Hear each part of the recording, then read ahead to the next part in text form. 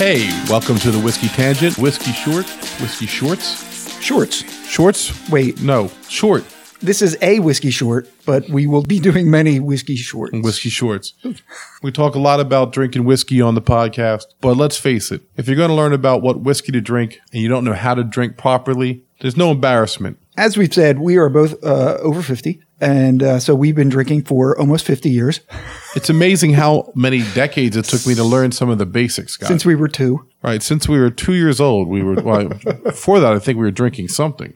Well, that's true. Like you say, drinking in the generic sense, right. We were certainly drinking. Scott's point is that we've had our lips around a bottle since basically the age of infancy.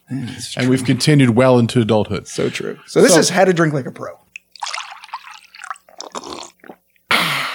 Whiskey Short.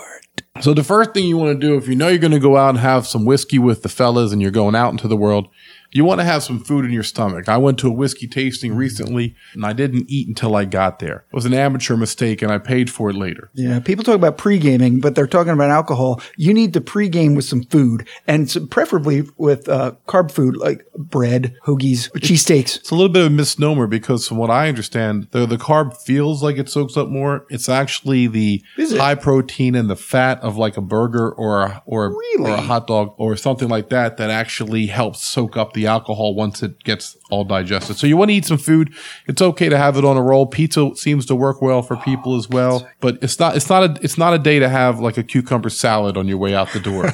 It's not a day or a quinoa salad. Right. If you're going to really be put down, a quarter bottle of whiskey and up, you want to have something substantial before you go out there. So that's step one. The second thing is once you get out, you're excited to be there. Scott will tell you, I tend to drink quickly when I first get out. Yeah, you should not be like just sucking down the drink as soon as you get there. Now, if you want to do a shot just to get things started, that's different. But if you order a full drink and you drink it down within 10 minutes, you're going to start a bad evening for yourself. I'm definitely drinking my first drink in about 10 minutes. It's the second drink that I try to hold on to, which is okay, fair enough. Which is Scott's point, though, which is why it's nice to order seltzer, club soda, or straight water as soon as you get your second drink, or sometimes even with your first drink. First of all, it gives you something to drink while you're talking and you're all animated with your friends instead of constantly going to your whiskey. Get in the habit of when the waitress comes around to ask for your drinks and you give her your drink order, say, could we have waters all around? Because everyone will appreciate that and you're helping your friends. Because being hydrated at the end of the night, especially in the morning, is the best thing you can do to feel great the next day. Yeah, it averts a headache. The reason people feel terrible the next day is 90%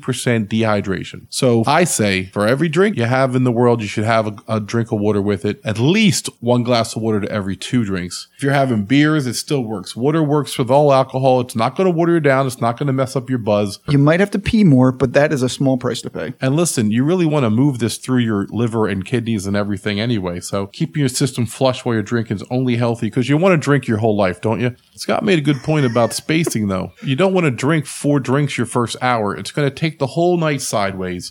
You're going to be that person that drags your friend's night down as they try to keep you from walking out into traffic. If you are a generally average-sized man, about 180 pounds, 160 to 180 pound person. You can probably take 1 drink per hour and be fine. If you do more than that, you're going to start to feel it a lot more. Now, if you're a woman, you might want to do a little bit less than that, like a drink every hour and a half.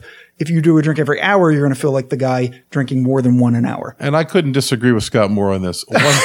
One drink an hour, I might as well stay home. No. I'm saying you're fine at 1 drink an hour. One drink an hour, you can do your taxes at 1 drink an hour. That's what I mean. But so the point is well taken. So if you've had, let's say, 4 drinks in the first 2 hours and you got a little bit of a buzz on, which isn't crazy. Well, I think what Scott's saying is at that point, if you just do a drink an hour, you'll maintain your buzz. You're not going to get annihilated. Mm-hmm. You're not going to get vomity and sick. Your body will be able to process that and you'll be able to ride that drink buzz that you had early on throughout the whole night. And we should mention that this assumes that you have a ride home. Like you're just not drinking in a vacuum here and you're just going to drive home drunk.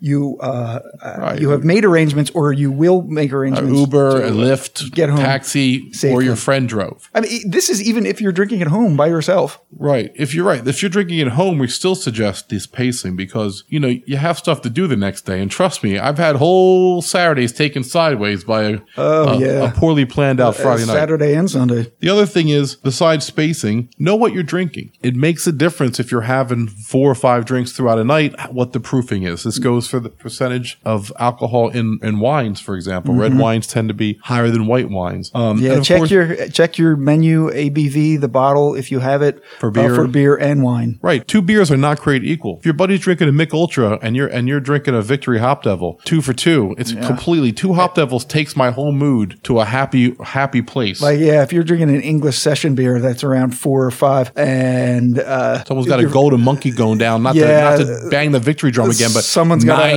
a Belgian triple or something with a 9 or 10%, it's going to be a difference. Right. And there is a difference between public and private. Remember, when you're out in the world, if you're going in the city to have some drinks, it could be dangerous out there to someone who's not aware.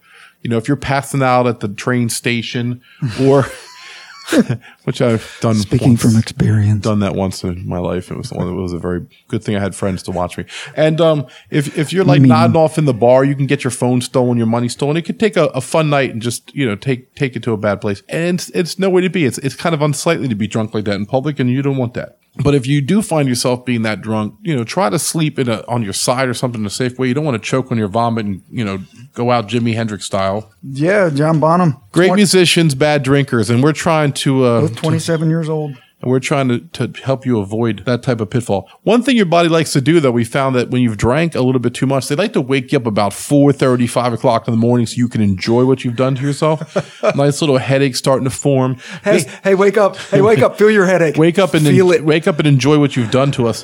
Feel the evil in your brain. This is the time to drink 2 giant 16-ounce glasses of water. And I like to take 2 Tylenol and an aspirin because an Excedrin would keep me up. And that's what I really want for a hangover headache. Yeah, Advil is my analgesic of choice at 3 a.m. But your point is well taken about the Excedrin migraine, which is something I take when I wake up. Right. Well, and I like to take the Advil when I wake up because I don't want to put too much Tylenol on me. So they act independently. And this is another thing. We're not doctors. We don't profess to be, though we are confident to say that we are pretty much professional drinkers. Now, in the morning, you want a hearty breakfast of some sort. Maybe some sausage or eggs, home fries or some buttered toast, whatever gets you excited. Yeah, I mean, if you're not nauseous and you are able to eat, basically do the same thing you did when you were pre-gaming. You just do it on the other end. Cold pizza in the morning will work if that's still on the counter. Yeah, that's perfect. Order yourself 2 pizzas, eat the first one before you drink, and one the next morning. So if you take our advice, I think you're going to have a great time and a great night. Thanks so much for checking this out, and work hard. You can become a professional drinker just like Scott and I. Nice. Like it.